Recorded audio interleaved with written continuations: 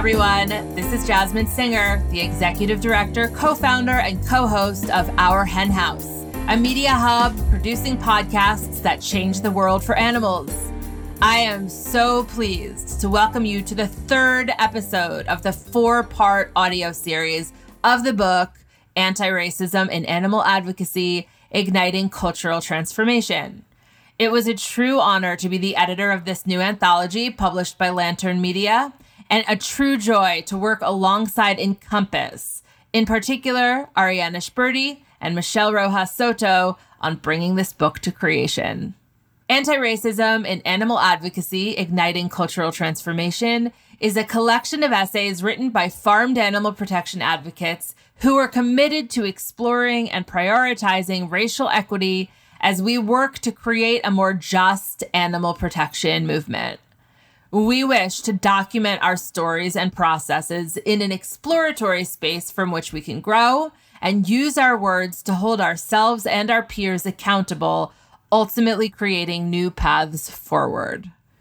Those of us who contributed to this anthology were attendees of Encompass's 2 2020 Racial Equity Institutes. Encompass, the nonprofit that organized the institutes, aims to make the farmed animal protection space more effective by working with white folks to operationalize racial equity, as well as by working with individual advocates of the global majority to cultivate our individual and our collective leadership. This anthology was originally an online collaboration between Encompass, Our Hen House, and Sentient Media, and it was titled Encompass Essays Pursuing Racial Equity in Animal Advocacy. For citations of any of these essays, please visit the online version found at sentientmedia.org. Sentient Media is a robust digital platform that publishes thoughtful articles about animal agriculture and its impact on the world. You can purchase the hard copy of Anti-Racism in Animal Advocacy, Igniting Cultural Transformation wherever books are sold, or you can find out more at encompassmovement.org/book. Oh, and if you haven't already, don't forget to go back to the first episode so you can hear our glossary of terms. It might help you as you're listening to the rest of this book.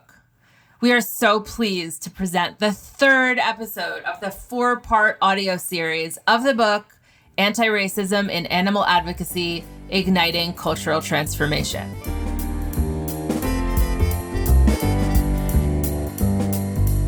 Hi, I'm Ariana Shpurdy, founder and executive director of Encompass. At Encompass, we're making the farmed animal protection movement more effective by fostering racial diversity, equity, and inclusion so that everyone can bring 100% of their brilliance to work for animals. Join us at encompassmovement.org or on social media, Facebook, Twitter, and Instagram at Encompass MVMT, short for movement. Thanks so much. Episode 3, Accountability.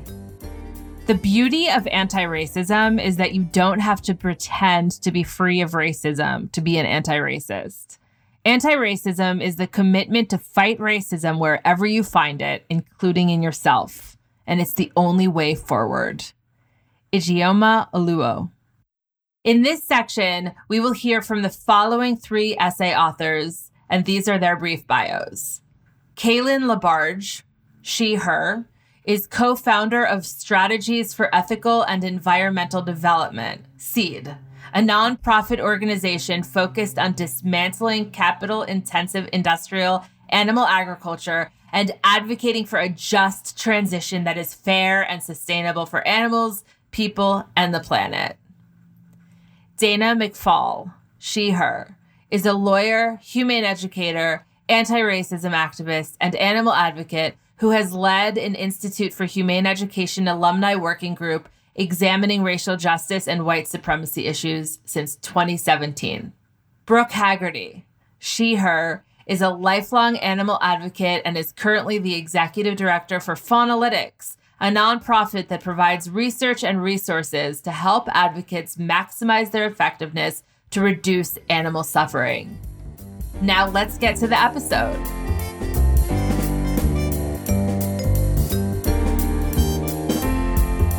My name is Kaylin Labarge, and the title of my essay is How Confronting My White Privilege is Making Me a Better Animal Activist. When I was 16, a few months after getting my driver's license, my stepdad let me drive his swanky company car home from vacation with two of my friends while he and my mom stayed on for a few days. Being 16 and generally immature and reckless, it wasn't long into my ride when I got pulled over for doing 112 in a 55-mile-per-hour zone on the Mass Pike. And because I was driving so dangerously fast, the car was impounded, which meant we had to go to the police station and wait there for someone to pick us up. On the way to the police station, the white officer called my mom on speakerphone. When Mom realized what had happened, she started screaming at me so aggressively that the officer hung up on her. I remember him laughing and saying something about how awful it must be to have such a mother. It was not. He wanted me to feel like he was on my side. He was. Despite looking older than my 16 years, and the very real fact that I had placed the lives of my friends and other innocent people in danger, I was treated with friendliness and paternal protection by the officers. I don't even remember being worried that I may be arrested or detained. When we arrived at the station, the officers made sure we had water and snacks. Beyond being ashamed and nervous, I was otherwise fine. We even joked a bit with the police officers, developing a friendly rapport under a very odd circumstance.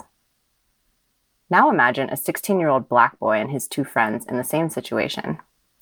3 black boys in a luxury car would be viewed by the police as inherently suspicious, and the situation could have easily escalated, potentially even ending in deadly violence.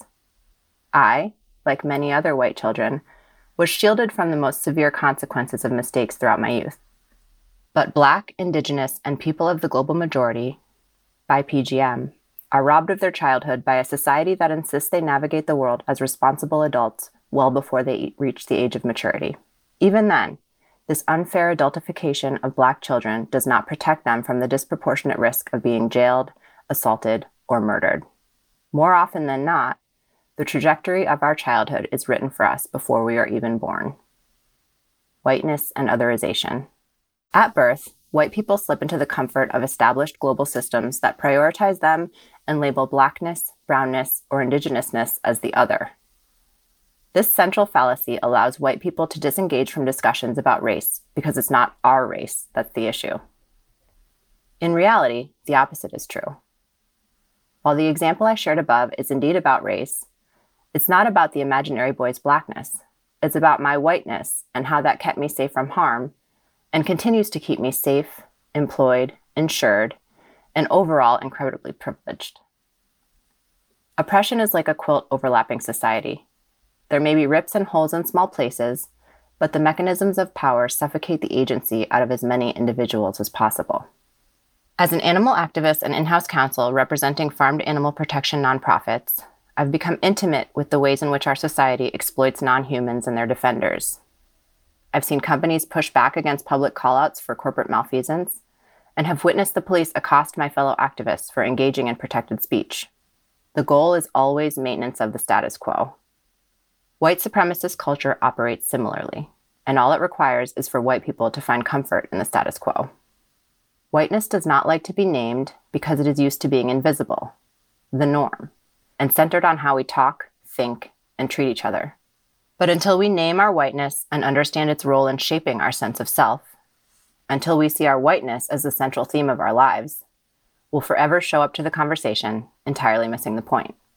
When we don't talk about our advantages, our privileges, it's impossible to own it.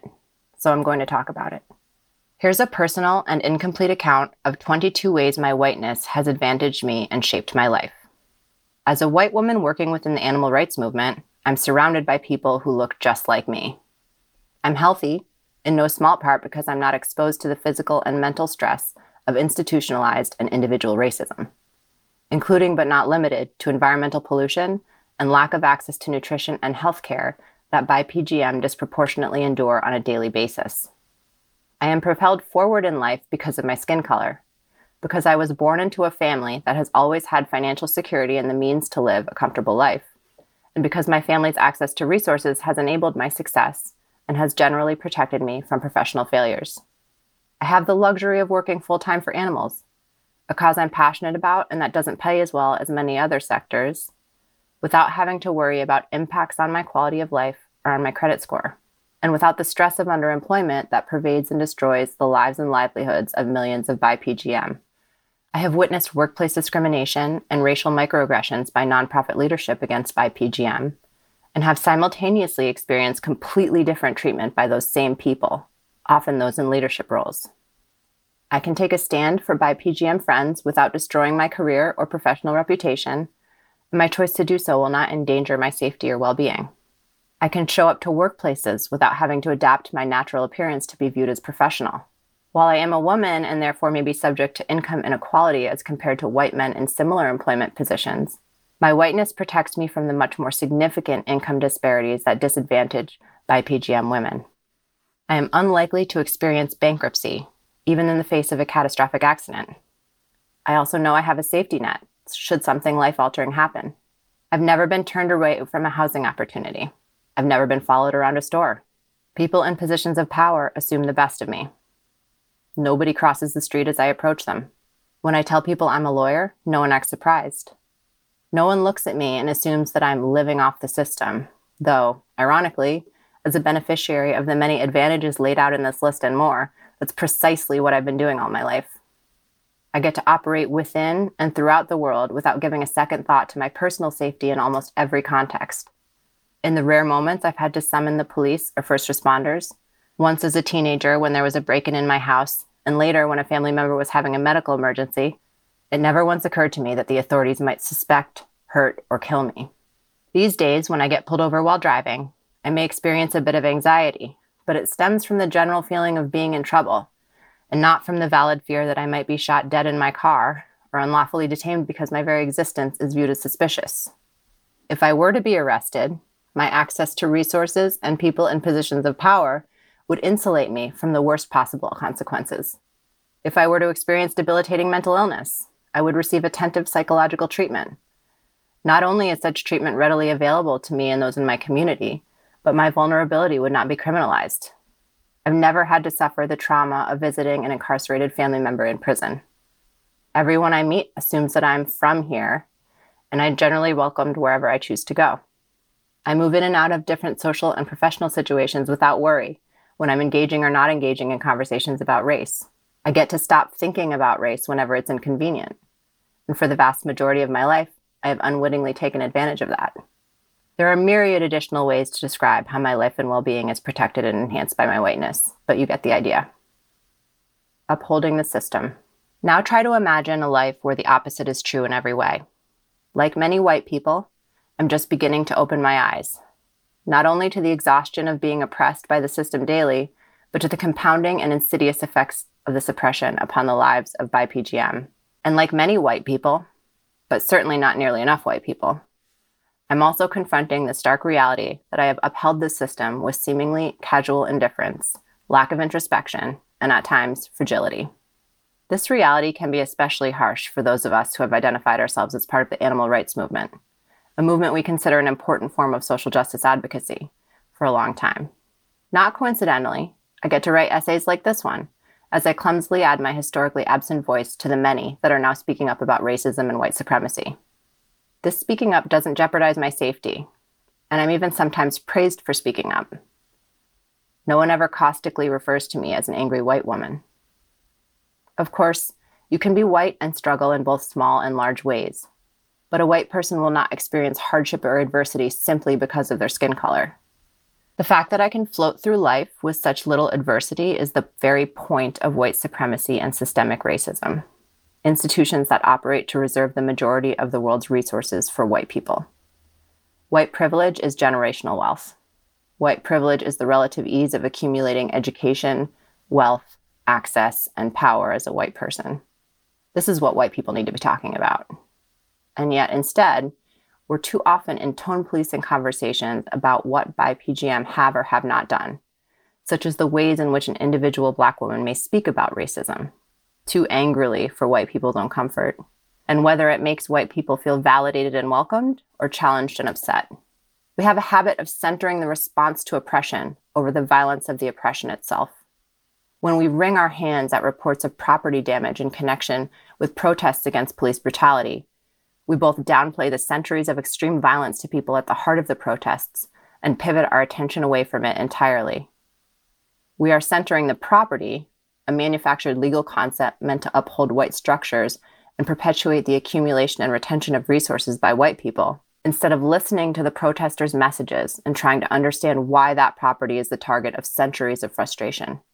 Instead of these asinine loop-de-loops that never get to the heart of the matter, let us instead focus on what we as white people have done, not done, or continuously allowed to be done to perpetuate systems of violence against BiPGM because it directly benefits us. When white people renounce our accountability for correcting the harms perpetrated upon BiPGM by our ancestors, we're confusing a basic duty to pursue and uphold equity within our communities with our subjective feelings of guilt and shame. The expectation that we should proactively work to mend the destruction caused by centuries of white supremacy does not perpetuate some injustice upon white people. It is simply an acknowledgement of our responsibility to return what was never rightfully ours to those from whom it was stolen. Confronting my difficult truths. During almost all of my 37 years, it never really occurred to me that I was racist. Such a biting term, racist, for white progressives. Yet, that's exactly what I was, because I was brought up in a racist society. I wasn't doing much of anything to challenge white supremacy in my own life. I thought the goal was to be non-racist, to not see race. But I've since learned that being non-racist is the same as being racist. It's not doing anything to challenge white supremacy and structural racism, including when they show up within the animal rights space. The goal is racial equity and racial justice, and the only path there requires ongoing anti-racist work. I'm still learning about how white supremacy shows up in my daily life, and I'm constantly discovering new ways to confront my white privilege. I'm sometimes doing the wrong things, and overall stumbling through this process of incorporating anti-racism and the fight against the systemic oppression of BiPGM into my activism in life.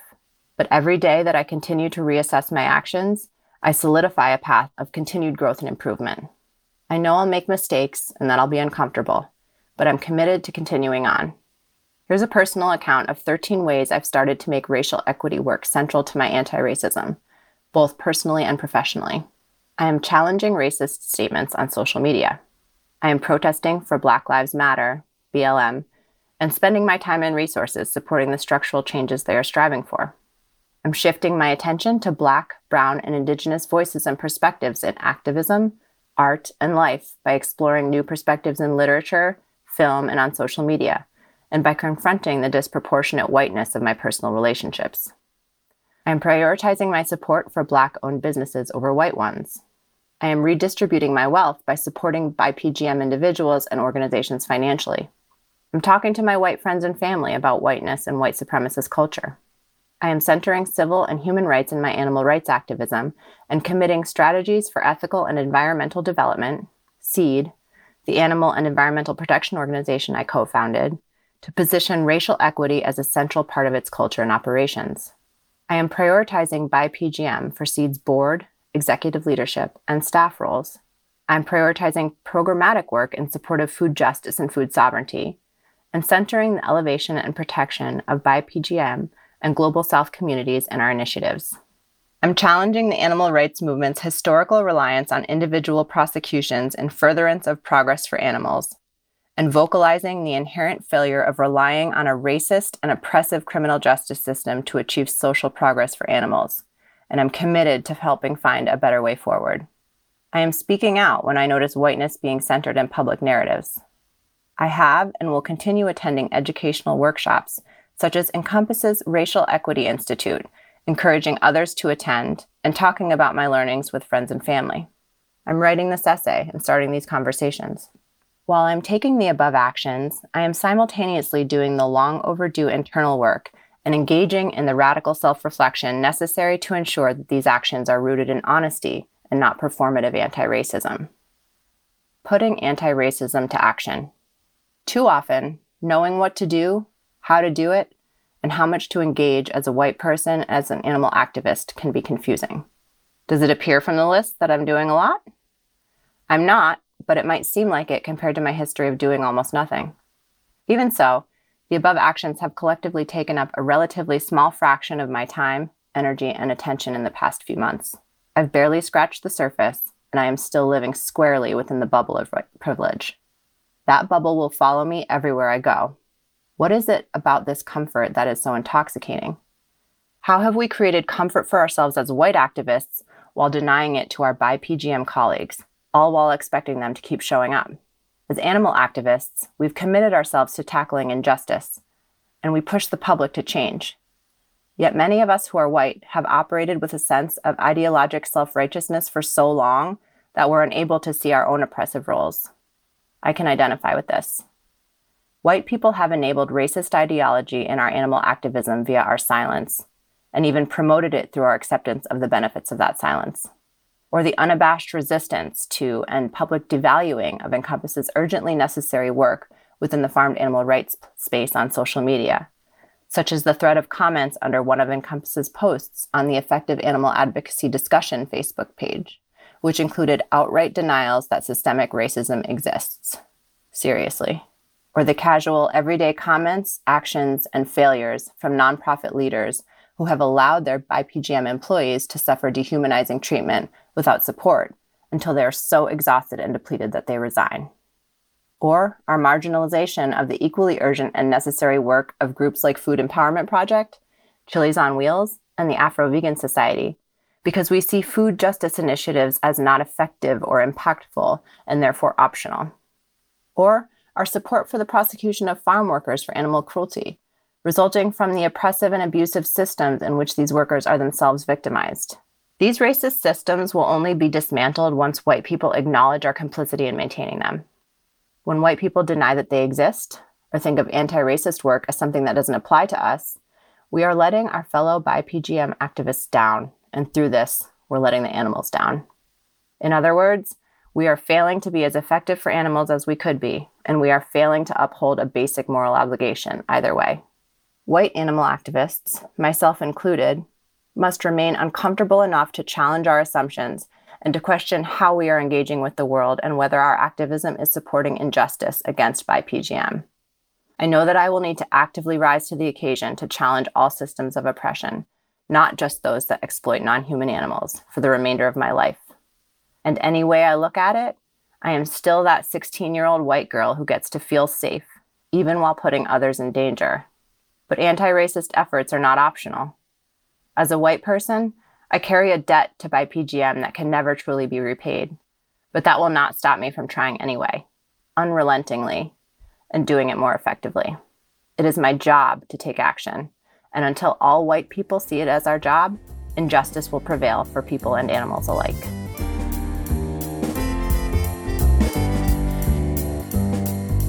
My name is Dana McFall, and the title of my essay is What I've Learned by Applying an Anti-Racist Framework to My Animal Advocacy.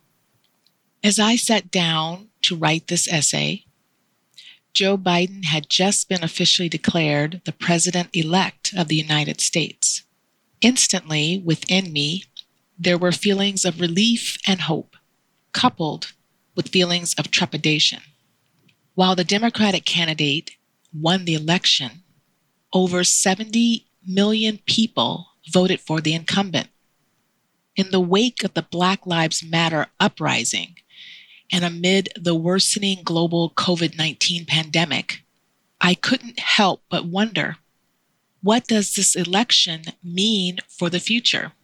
What does it mean for me and other Black, Indigenous, and people of the global majority, bi-PGM, here in the US and around the world?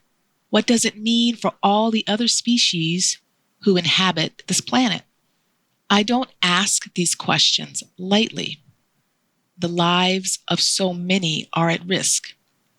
Not so long ago, after the 2016 election, I was rudely awakened out of an idealistic slumber to realize that this country is not necessarily moving inevitably toward justice. That is what I was raised to believe, though.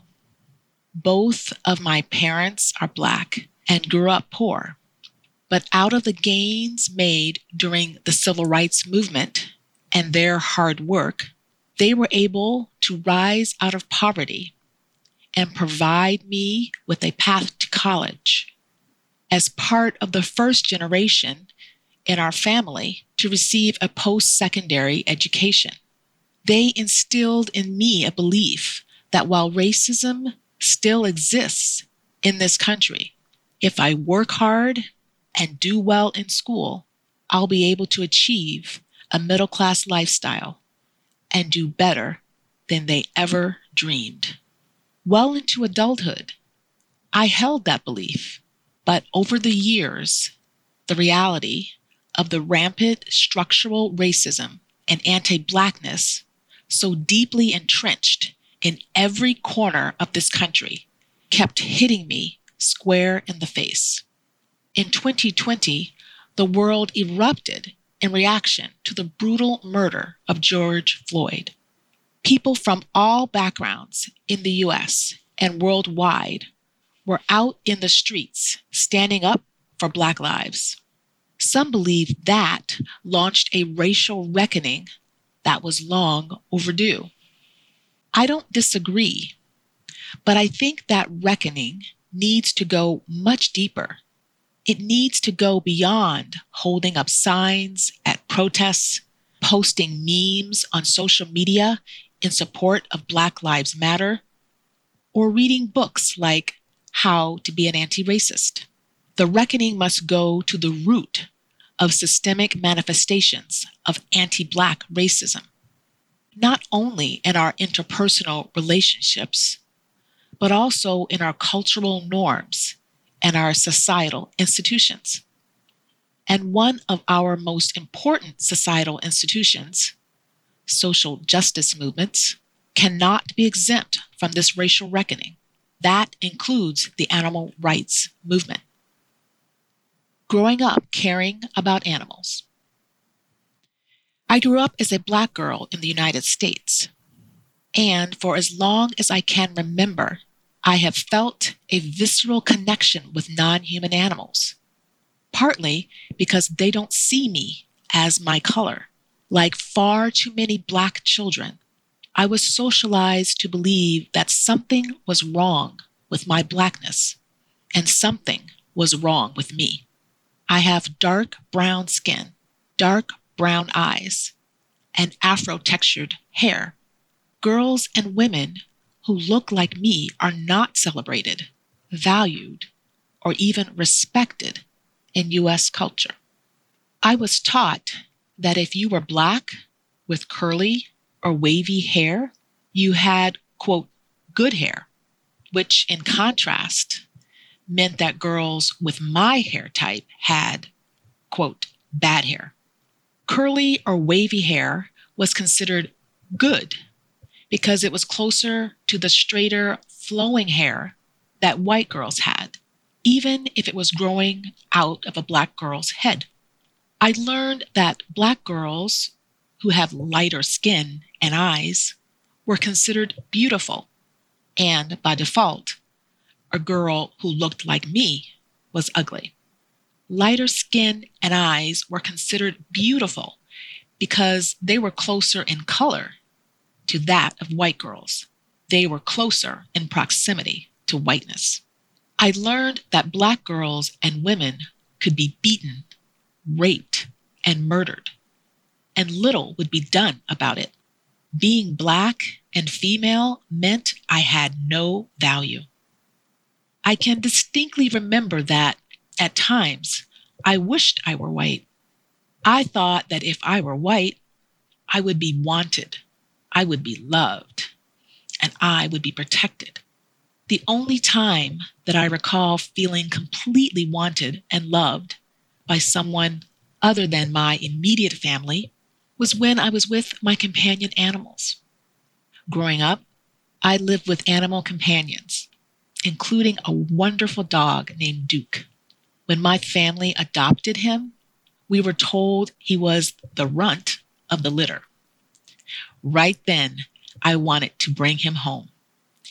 He was unwanted, like me, and I knew I would love him no matter what. Duke died when I was in high school.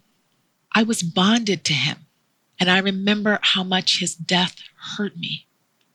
After his death, I began to notice other animals around me more often, honing in on how they were being treated. When I was in high school, I remember being chosen to tour a medical facility because I was interested in pursuing a career in that field. As I walked around, I was horrified to see a sedated black cat hooked up to a bunch of tubes propped up in a display window.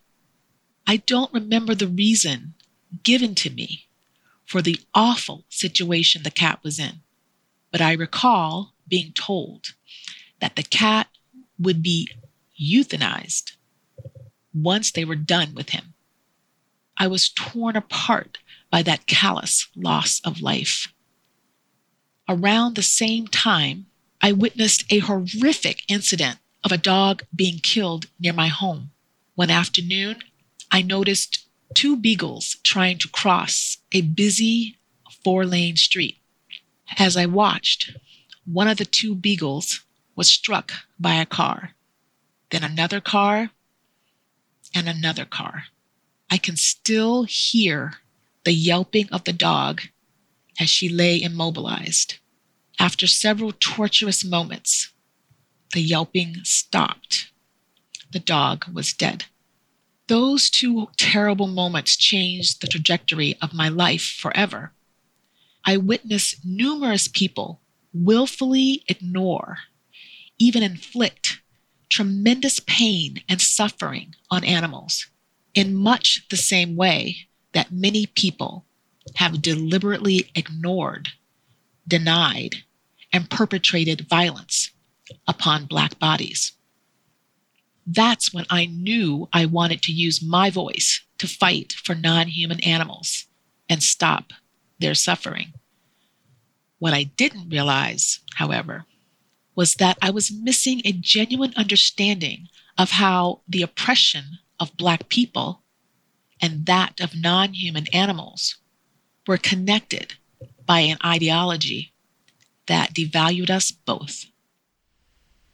Advocating on behalf of animals as a Black woman.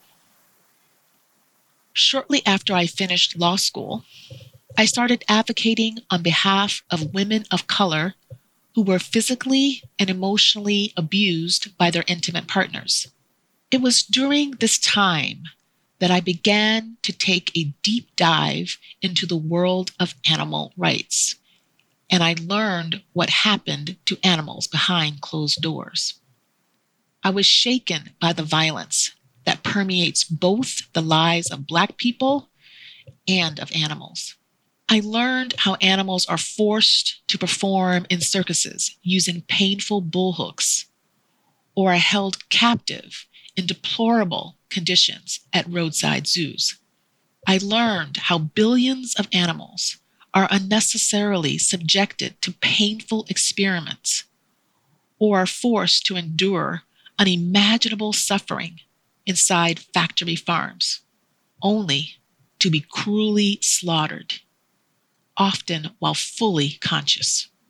So I became vegetarian and later vegan, joined local animal rights protests, and attended national conferences. I became a prosecutor to help rescue animals from abusive situations and hold flagrant animal abusers accountable for their cruelty.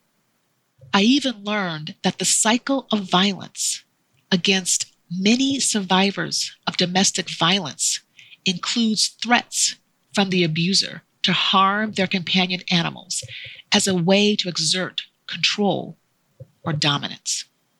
But despite what I saw as clear connections between my human and animal rights advocacy, I found that I was at a crossroads. Whenever I brought up animal rights issues among human and civil rights advocates as part of an overall social justice agenda, my concerns were met with skepticism. Yet, within the animal rights movement, I often experienced both overt and covert racism, from disparaging comments about my skin color to not so subtle microaggressions from the heads of animal protection organizations. One implied I hadn't done enough to take the lead on an advocacy campaign, and another falsely accused me of stealing.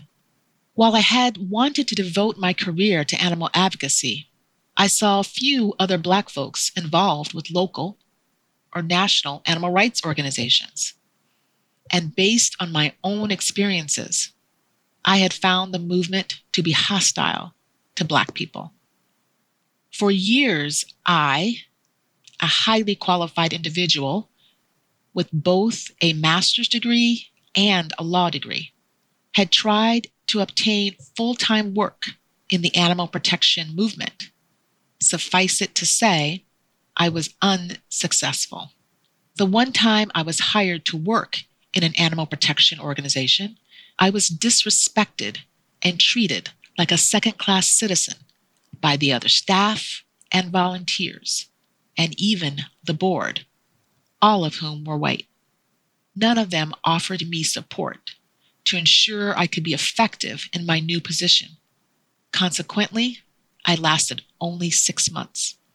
And compensation for my other part-time work in animal advocacy was virtually impossible to come by. Even after being a longtime volunteer with several organizations, my request to seek funding so I could continue my work without having to hold down another full-time job were dismissed out of hand by white leaders, even while they asked me to stay on as a volunteer. Looking back, this doesn't surprise me because Black women's labor is not valued in a white supremacist society, and the animal rights movement is part of this society. Ultimately, I left the movement, but I have never lost my passion for advocating on behalf of animals. Years later, after a much-needed pause to rest, recover, and reflect, I found a home in the field of humane education.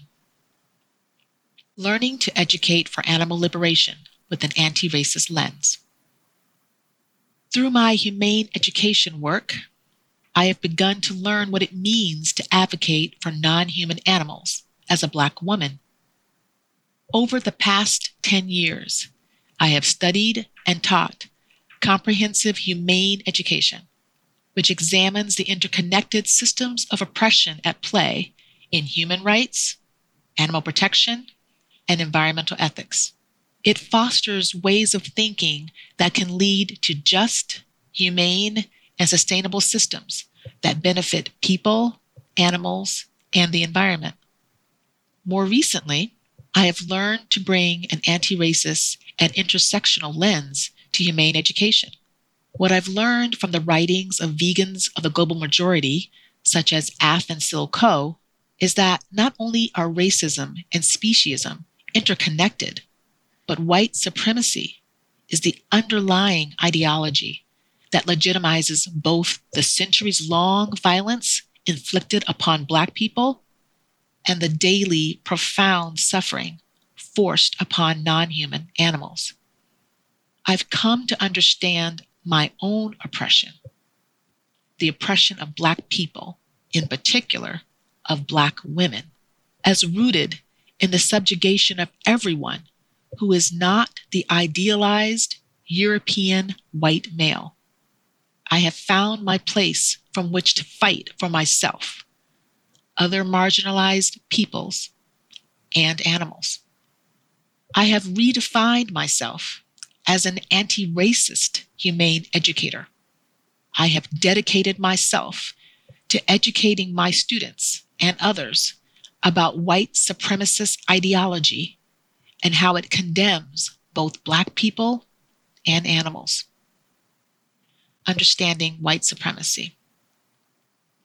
When I talk about white supremacy, I'm referring to the ideology that white people and their ideas, thoughts, beliefs, and actions are superior to those of BiPGM, and the societal assumptions which, according to Dismantling Racism Works, assign value, morality, goodness and humanity to the white group, while casting people and communities of the global majority as worthless, literally worth less, immoral, bad, inhuman, and undeserving, unquote. Essentially, what white supremacy does is create a hierarchy based on race and skin color. And central to white supremacy is the notion that Black people are at the bottom of the racial hierarchy. This is anti-Blackness. So many of the worst effects of racism, namely violence, have been inflicted upon Black people with impunity. As described by Kihana Mayara Ross in the New York Times opinion piece, Call It What It Is, Anti-Blackness, anti-Blackness is, quote, more than just racism against Black people. Anti-Blackness describes the inability to recognize Black humanity. It captures the reality that the kind of violence that saturates Black life, it's gratuitous and unrelenting. The brutalization inflicted upon Black bodies under white supremacy is compounded for Black women. Ijoma Oluo, the author of So You Want to Talk About Race, reasons that systems of different oppressions interact with and feed off of each other. Racism will strengthen gender oppression against Black women, as Oluo further explains, quote, a Black woman is not poor simply because she's a woman, and the patriarchy undervalues the role of women. She is also poor because her skin color and hair texture labels her as unprofessional, unreliable, volatile, unskilled, and unintelligent. She is poor because society sees her as someone from whom labor is to be taken, not compensated. She is also poor because she is more likely to be the sole caregiver of children in a system that locks away Black men, unquote. At the core of white supremacy is the animal. While reading Sisters Af and Silko's book, Aphorism, I began to understand the role white supremacy plays in non-human animals' subjugation. In her Afropunk essay, 3 Ways Black Veganism Challenges White Supremacy, Unlike Conventional Veganism, Erin White summarizes Aphorism's central thesis. White supremacy creates a human-animal binary in which the conception of humanity and human is considered to be in opposition to animal. At the same time, this dichotomy equates the idealized human with whiteness. This means that both human and animal are racialized terms.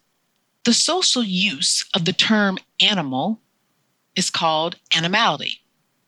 The Coe sisters describe animality as a Eurocentric construct that has contributed, quote, to the oppression of any group that deviates from the white supremacist ideal of being, white Homo sapiens, unquote, both human and non-human.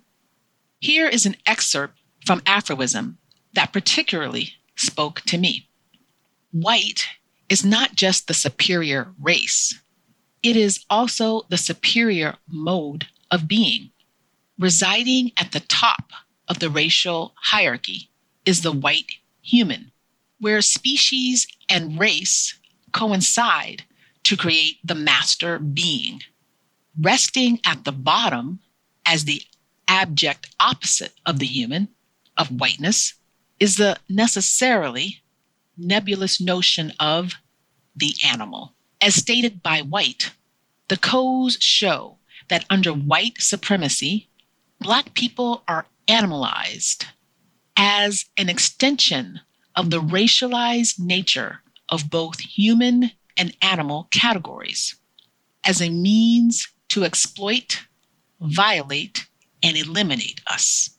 Similarly, in his March 4th, 2017 YouTube video, exploring connections between Black liberation and animal liberation, activist Christopher Sebastian McJutters argues that, quote, it is actually a product of white supremacy that Black people have been set up as animals.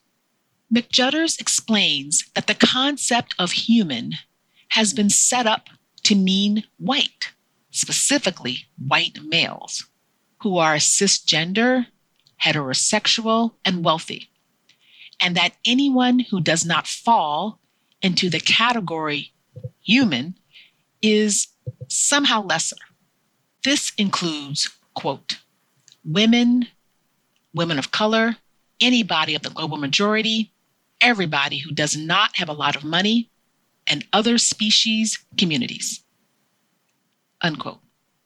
According to McJutters, it is the entire structure of imperialist, white supremacist, cisgender, heteropatriarchal capitalism, quote, upon which animal exploitation rests, unquote. The need to uproot the human-animal divide.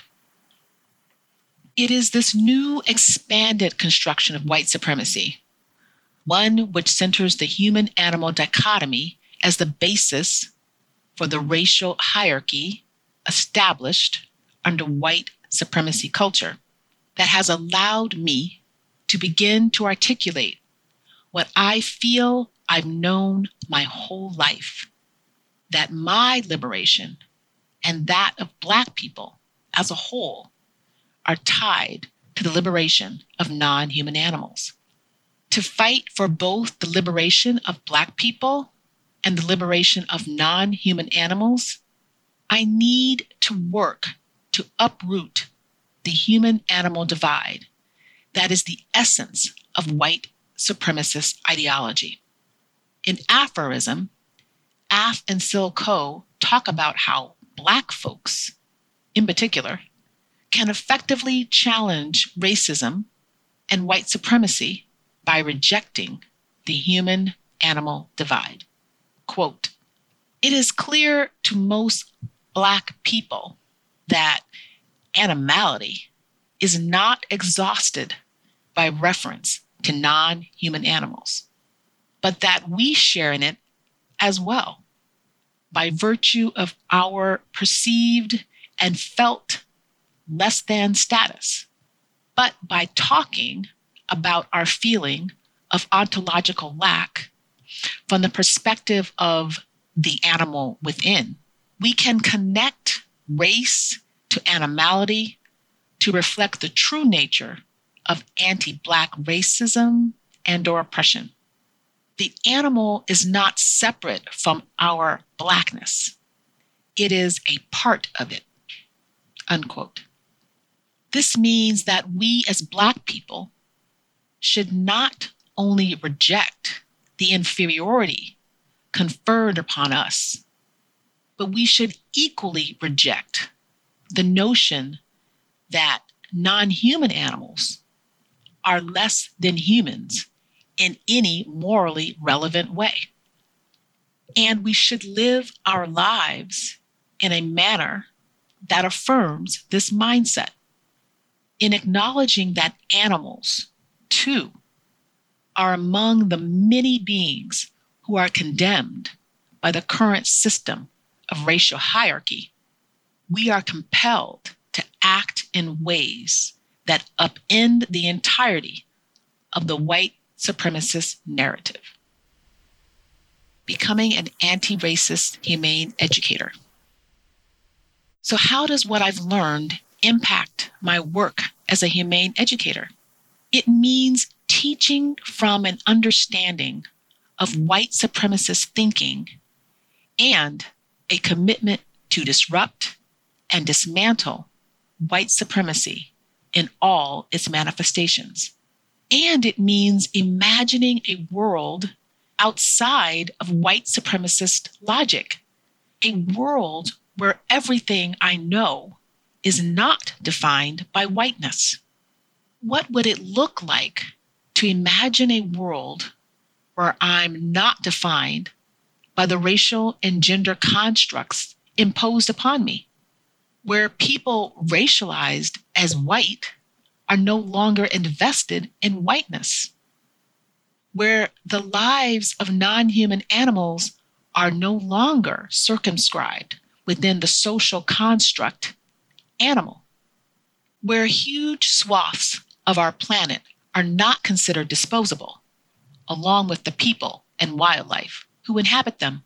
These are the questions that guide my work as an anti-racist, humane educator. I ask these questions because I know, as a Black woman, my fate and the fate of non-human animals are bound up together. My path forward toward Black liberation and animal liberation. For me, the path forward as I fight for the liberation of Black and other marginalized communities and the liberation of animals is to expand and deepen my thinking about white supremacy. I intend to shine a spotlight on the concept of whiteness that plagues both Black bodies and the bodies of non-human animals. I hope my work will enable me to connect with other social justice educators and engage in dialogues about incorporating non-human animals into anti-racism and anti-bias education as a necessary component in undermining white supremacist logic. This is not a foregone conclusion. Social justice education tends to highlight injustices that impact humans with little or no attention given to other species. I am concerned that the integration of animal injustices could prove difficult without a more inclusive understanding of the ideological roots of white supremacy. Beyond that, I hope to inspire humane educators, who tend to be overwhelmingly white, to center marginalized populations, especially Black people, in their education work and employ strategies to dismantle anti-Black racism in their lives, all as an extension of their animal advocacy. As is true for many white people, white humane educators can find it challenging to talk about racism, particularly when they are asked to explore their own complicity with white supremacy. Dr. Bettina Love, author of We Want to Do More Than Survive, asserts that in order to stand up for Black and brown children, white educators must want to address how white people, including white teachers, contribute to structural racism and join in the fight for justice across movements, from education justice to food justice to labor justice. Based on my ongoing work, I am gratified that some humane educators have engaged in the self-examination needed to uproot anti-Black racism within themselves and in their communities.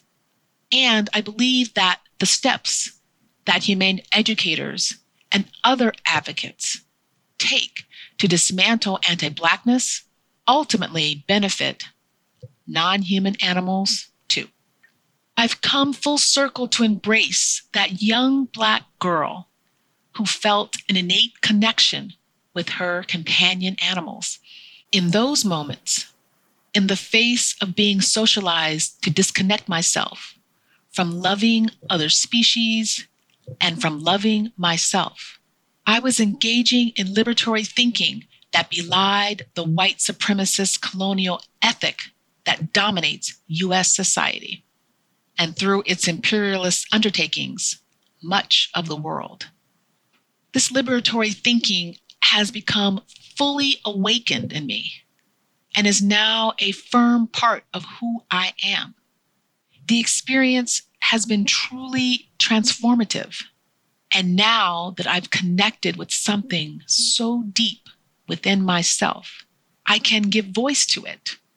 Here, in this essay, in my humane education work, and in other aspects of my life, I recognize that my true home has been within me all along.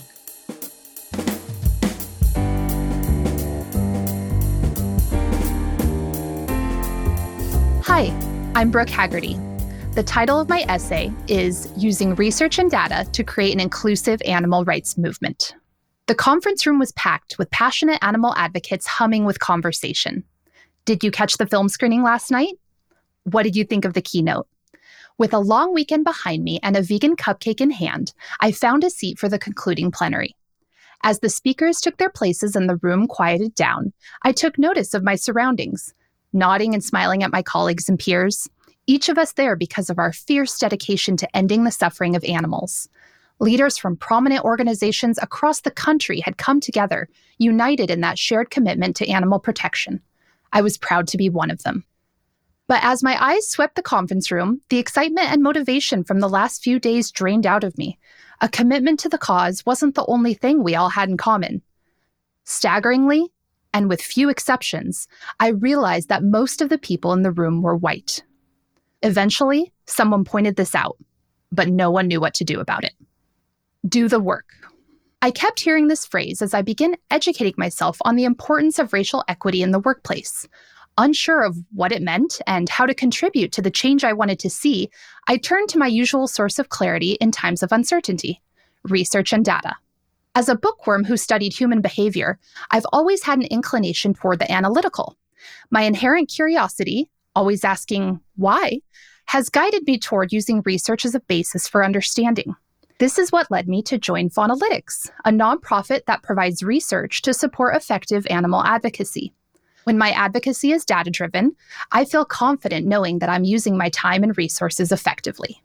Deep diving into a career around research has taught me many things about animal advocacy, and I was immediately transfixed by what I was learning. Research tells us that animal advocates are very similar demographically. The North American mainstream movement and its sympathizers are disproportionately female, white, and middle class.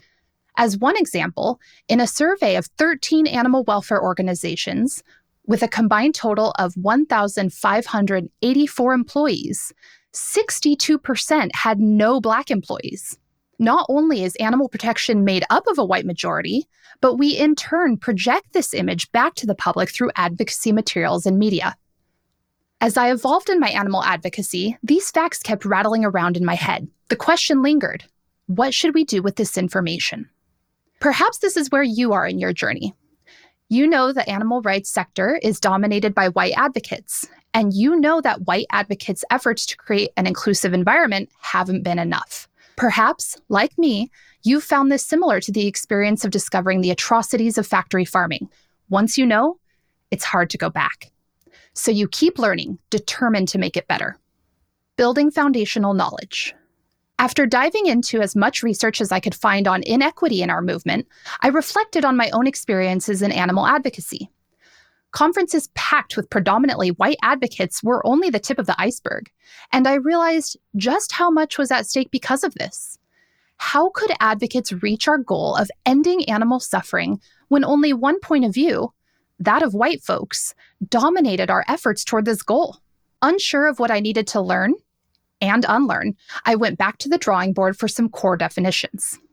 Prejudice is the prejudgment about another person based on the groups to which that person belongs, typically negative and based on unsupported generalizations.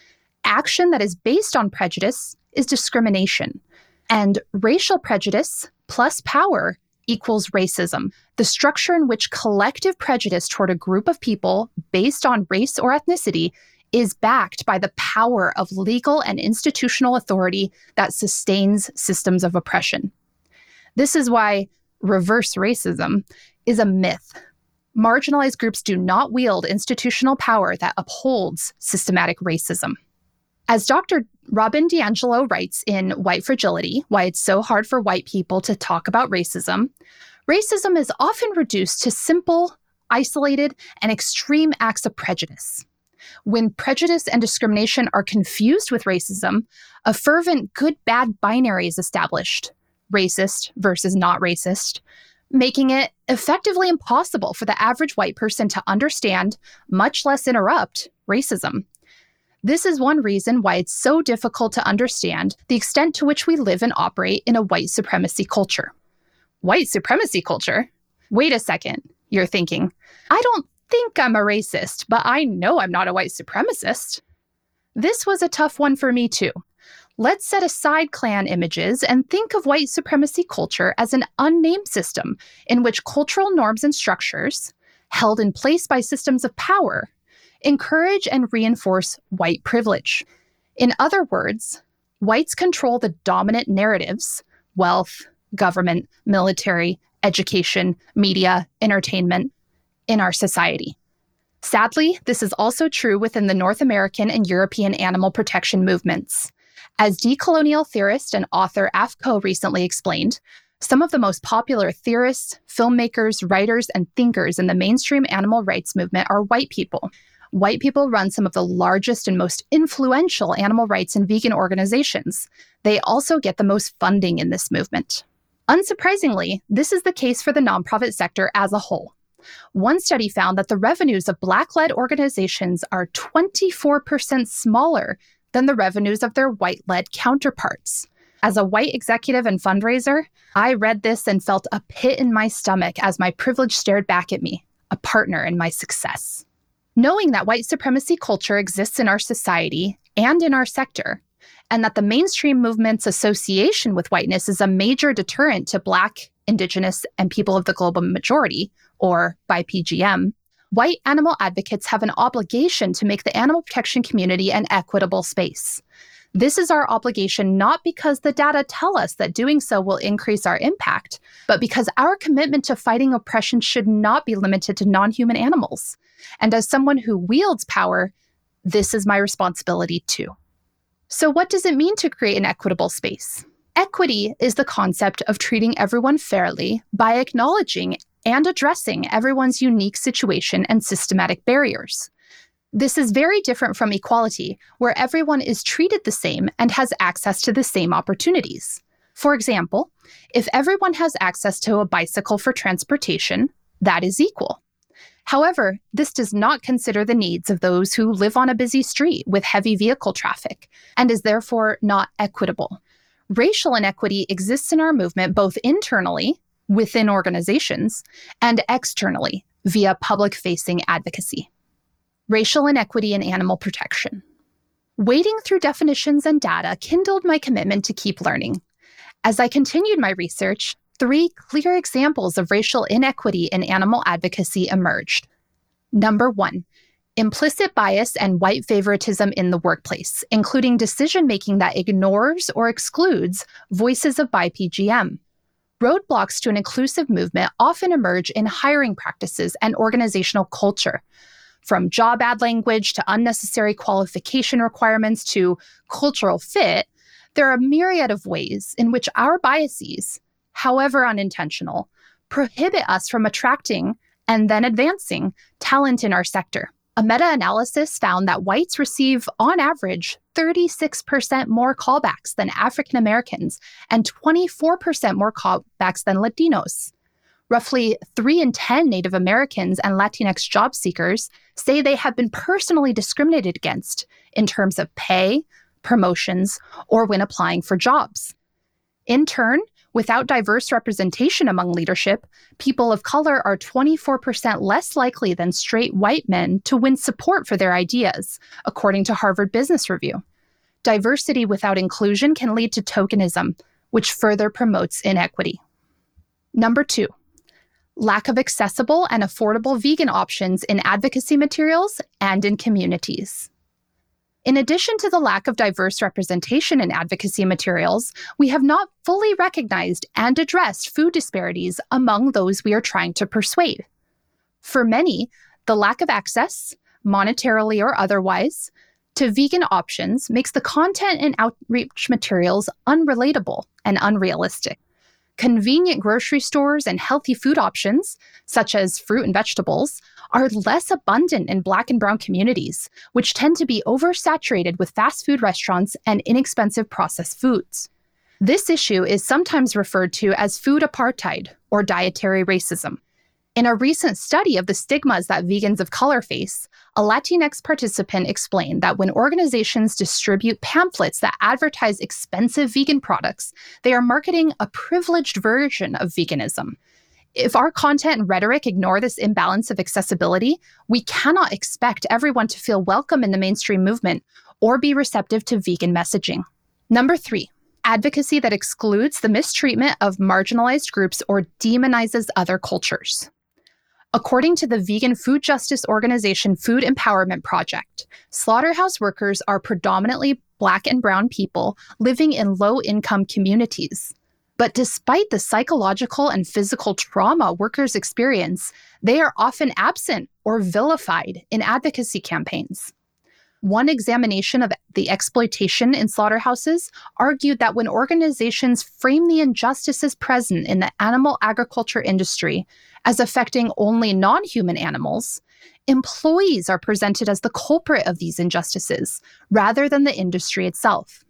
Similarly harmful are white-led campaigns that demonize specific cultures for their practices, such as the dog meat trade, instead of recognizing that all cultures take part in the exploitation of animals. For advocates working on campaigns to ban wet markets, I suggest Encompass's blog entry on applying racial equity framework to farmed animal advocacy and Faunalytics study on zoonoses and the public's understanding of the pandemic's origins. These inequities come at a cost. This is all quite a bit to take in for any white animal advocate. Most of us became involved in this line of work because we're committed to ending the suffering of billions of animals. Finding out that we might be addressing one oppression while ignoring another is hard to reckon with. This is what makes me even more determined to extend my worldview and broaden my activism. Without racial equity, animal rights cannot effectively move forward. Research indicates that the lack of diversity in our movement may be hindering our ability to make a difference for animals. In the essay, How Diversity Makes Us Smarter, Dr. Catherine Phillips examined years of research and found that diversity enhances creativity. It encourages the search for novel information and perspectives, leading to better decision-making and problem-solving.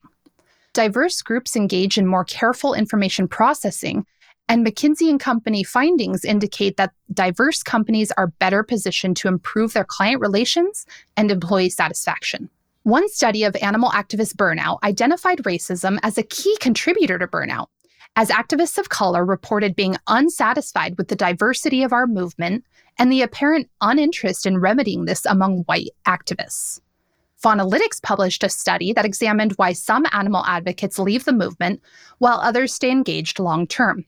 Factors included burnout, traumatic stress, discrimination and harassment, pay and benefits, and lack of opportunities for training and advancement. We found that many of these experiences were affected, usually negatively, by being a member of a minoritized group. Creating an equitable and inclusive space. If we want to achieve a greater impact for animals by exploring and supporting the new ideas, relationships, and resources that come with an equitable and inclusive movement, we have to do the work. Here are a few ideas to get white animal advocates started. Number 1, listen to and support advocates of color, especially those who are Black. Amplify their voices, listen to their feedback, apply their ideas, and credit and donate to their work. Number 2, always continue learning. From blogs to books to podcasts, there is a fountain of knowledge that will help bolster your advocacy on a personal level. I've benefited greatly from Encompass's resource guide and Dismantle Collective's resource list. Learning also includes being receptive to correction and change. Racism and inequity are challenging and uncomfortable topics for most, but we cannot grow until we leave our comfort zones. Number 3, develop racial equity literacy among your colleagues. Whether you influence up or set policy directly, every white animal advocate can share information and generate discussion. I recommend first establishing a shared vocabulary to support effective communication. This will also help you gauge where your colleagues are at in their understanding of racial equity so that you can meet them there. Consider starting a weekly reading and discussion session or a monthly white affinity group to help nourish and promote conversation. Explore questions such as, what are examples of racial inequity in our cause area? In our organization? What steps can our organization take to promote equity internally and beyond? At Faunalytics, we choose a theme to discuss every other week, such as implicit bias or tokenism, and use readings as our guide. And then, most importantly, we create actionable steps from every discussion. Number 4, make organizational changes. Transform your SMART goals, specific, measurable, achievable, realistic, and timely, into SMART-T goals to include inclusion and equity. Audit your advocacy materials, content, and communications through a racial lens. Hire people of color for leadership roles and other skilled positions. Use global diversity, equity, and inclusion benchmarks to guide your organization from awareness of the value of racial equity to systematically implementing and demonstrating best practices. Board members should engage in this work and not leave it to staff only. Funders should make racial equity a priority in grant making. Number 5, be actively anti-racist, not passively non-racist. Be thoughtful with language, because good intentions cannot override negative impact. As white animal advocates, we have a responsibility to unapologetically name racism and use our power and privilege to support ostracized advocates. Dismantling inequity in our movement is both an individual and a collective process that will require ongoing conversations and commitment to change. The conference I attended that opened my eyes to these issues was years ago now. Since that pivotal moment, I have found myself digging deeper and deeper into my own role in creating a more equitable animal rights movement. I have fallen short in the past. I have said the wrong things, or I've said the right things the wrong way, or I've said nothing, when almost anything would have been better than staying silent. I've made mostly white hires, and I've voted in favor of motions that my colleagues of color never got behind. I've donated to organizations without questioning whether they were engaging in equitable practices. I've benefited from the color of my skin, time and time and time again, ignorant of the role my privilege played. How can I do better? How do we move from white guilt to accountability? I've found that this work is an ongoing process, something we must practice continuously. With every decision I make, I have the chance to learn and improve, to listen and change.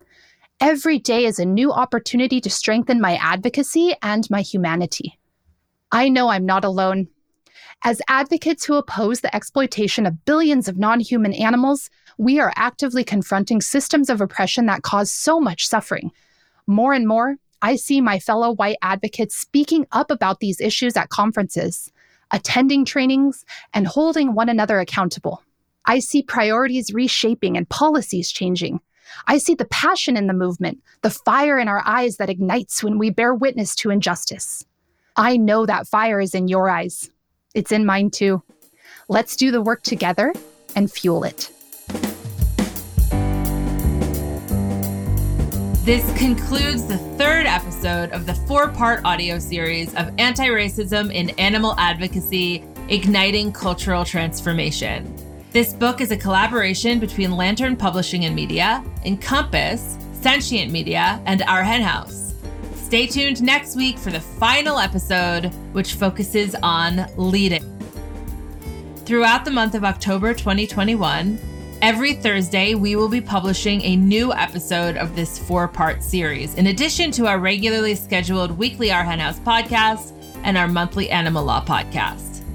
Thank you so very much for listening. I'm Jasmine Singer, the editor of this anthology, the author of the Veg News Guide to Being a Fabulous Vegan, and the author of the memoir, Always Too Much and Never Enough. I'm also the co-host of the award-winning Our Hen House podcast, an editor and columnist at Veg News Magazine, the VP of editorial at Kinder Beauty, and a longtime animal activist and public speaker. I am so thrilled to have brought this audio series to you through our hen house. We truly, deeply appreciate everyone who participated in this project and everyone who helped to make this audio series happen. Special thanks to the essay authors featured on this episode for taking the time to record with us, to Amy Liebert for her help in coordinating it, to Jen Riley for her work in producing this series, to Eric Montgomery of the Podcast Haven for editing, and to composer Michael Herron for the music. Thanks to Jocelyn Martinez and Marianne Sullivan of our hen house for their support, and to our flock for their cheerleading. Our hen house is a 501c3 nonprofit. If you believe in the power of independent media and you want to change the world for animals, we hope you will consider supporting our efforts and joining the flock, which you can do at ourhenhouse.org. Many benefits come with joining the Our Hen House flock, including live monthly virtual get-togethers to discuss activism and have more intimate conversations with recent podcast guests, weekly bonus content just for you, exclusive access to the Our Hen House Facebook group, and the opportunity to meet with me one-on-one to discuss your change-making endeavors. If you're not already familiar with Our Hen House, tune into our podcasts. You can find the Our Hen House podcast and the Animal Law podcast wherever you listen to podcasts. And be sure to check us out on social media or visit us at ourhenhouse.org. Talk to you next week.